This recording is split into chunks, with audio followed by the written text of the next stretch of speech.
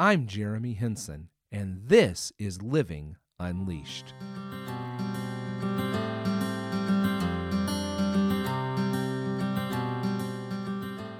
Welcome back. I am Jeremy, and this is episode 36 of the Living Unleashed podcast, where we are awakened to the reality of a passionate life, filled with hope, joy, peace, and freedom. In short, the abundant life that Jesus promises.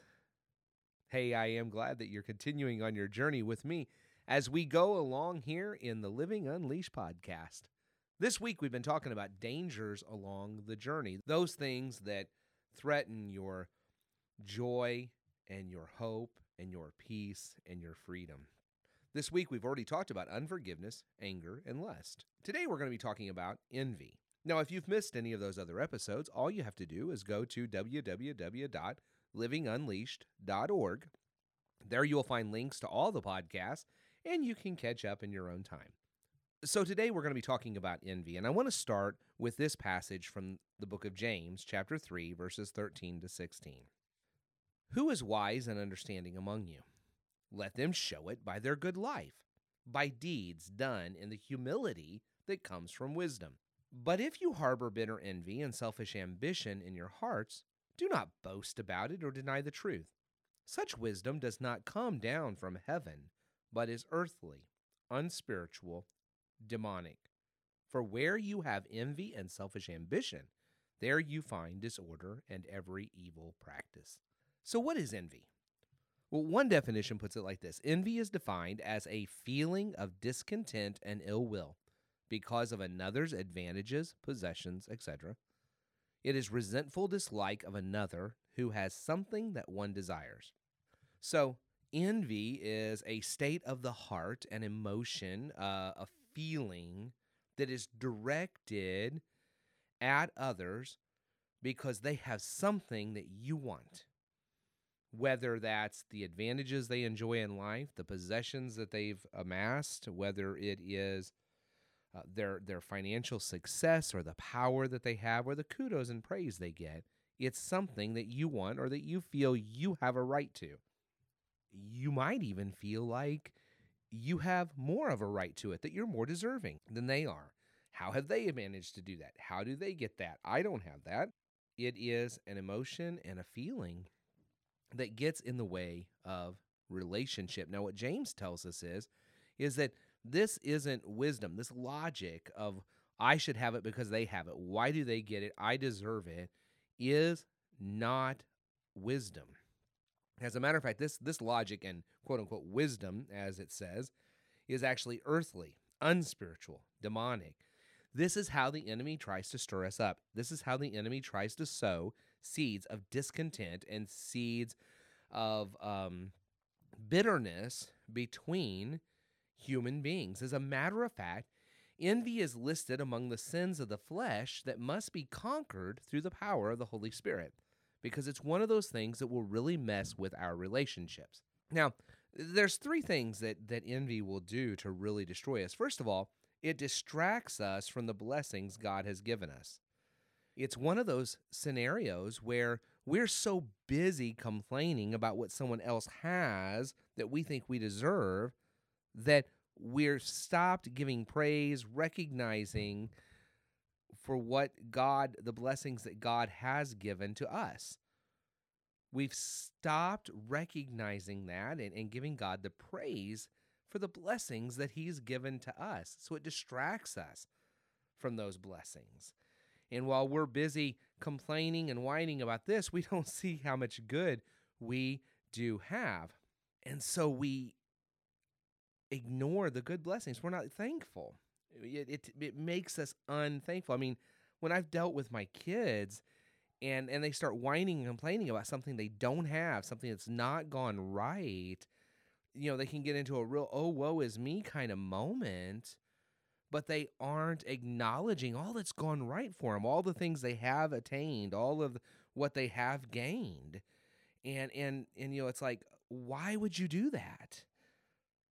Okay, the second thing that envy does is it suggests that God has not acted favorably on your behalf. I mean, essentially what you're saying is you're looking at God and saying, God, you haven't been there for me. You haven't stepped up for me. You haven't provided for me. You aren't sufficient for me. And it, because it suggests that there's something more, that God is somehow holding out on you, that he hasn't been there for you. Now, I don't really think that's where we intend to be, but that is what envy is suggesting. Now, the third thing that envy does is that it destroys relationship. If you start to feel bitter towards another individual because they have what you want, because they are in a position that you want to be in, then it starts to create a bad relationship. That individual's definitely going to get that sense, and then there's tension, and then things get said, and looks get given, and before you know it, it can totally destroy a relationship. And so you have these aspects of how envy can just start to really destroy your journey. Now, you can see how, if this is where you're at, if you are distracted from the blessings that God has given, that you are beginning to suggest in your heart that God hasn't acted favorably on your behalf, that he hasn't been there for you, and then it creates bitterness and resentment towards another individual in your life. Now, is that the environment where you're going to experience a passionate life that is defined by hope, filled with joy, marked by peace, and that walks in freedom? The answer is no. That's why James says, for where you have envy and selfish ambition, there you will find disorder and every evil practice, because it leads to that. I mean, think about Cain and Abel. I mean, it led Cain to murder because he envied his brother and what his brother had. I mean, just think about that. Think about how when we get those kinds of feelings of bitterness and resentment because others have what we think we ought to have, it can lead us to act in very poor ways, ways that even lead to something as serious as murder. So that's why James says, for where you have envy and selfish ambition, there you find disorder and every evil practice. So envy can definitely take us off course. It can definitely rob us of this living unleashed journey, because you're not going to be experiencing hope and joy and peace and freedom if you're full of envy. So you want to root that out of your life. And let me tell you how you can do that.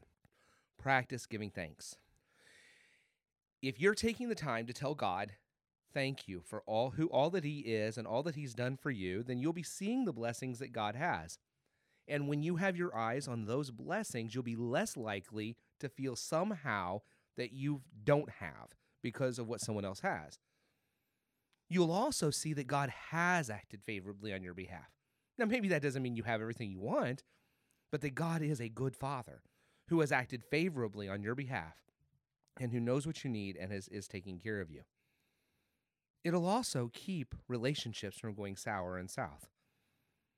It'll keep relationships from deteriorating because of your actions and reactions to others based on that. And so you will be enabled to walk with hope, joy, peace, and freedom. So don't let envy derail your journey. Don't let it take you off course, but continue to walk strong by practicing thanksgiving for who God is and all that he's done. I do want to remind you that the Living Unleashed podcast is now on Spotify. Now you can listen to the podcast through the same app where you already listen to your favorite music. Go to your Spotify app or log in through your desktop browser. Select the search icon, type in Living Unleashed, and select the podcast. Remember, it is the icon with the windmills. Now enjoy. As you go about today, I hope that you will go about practicing Thanksgiving, fighting off envy, and living unleashed. Have a great day.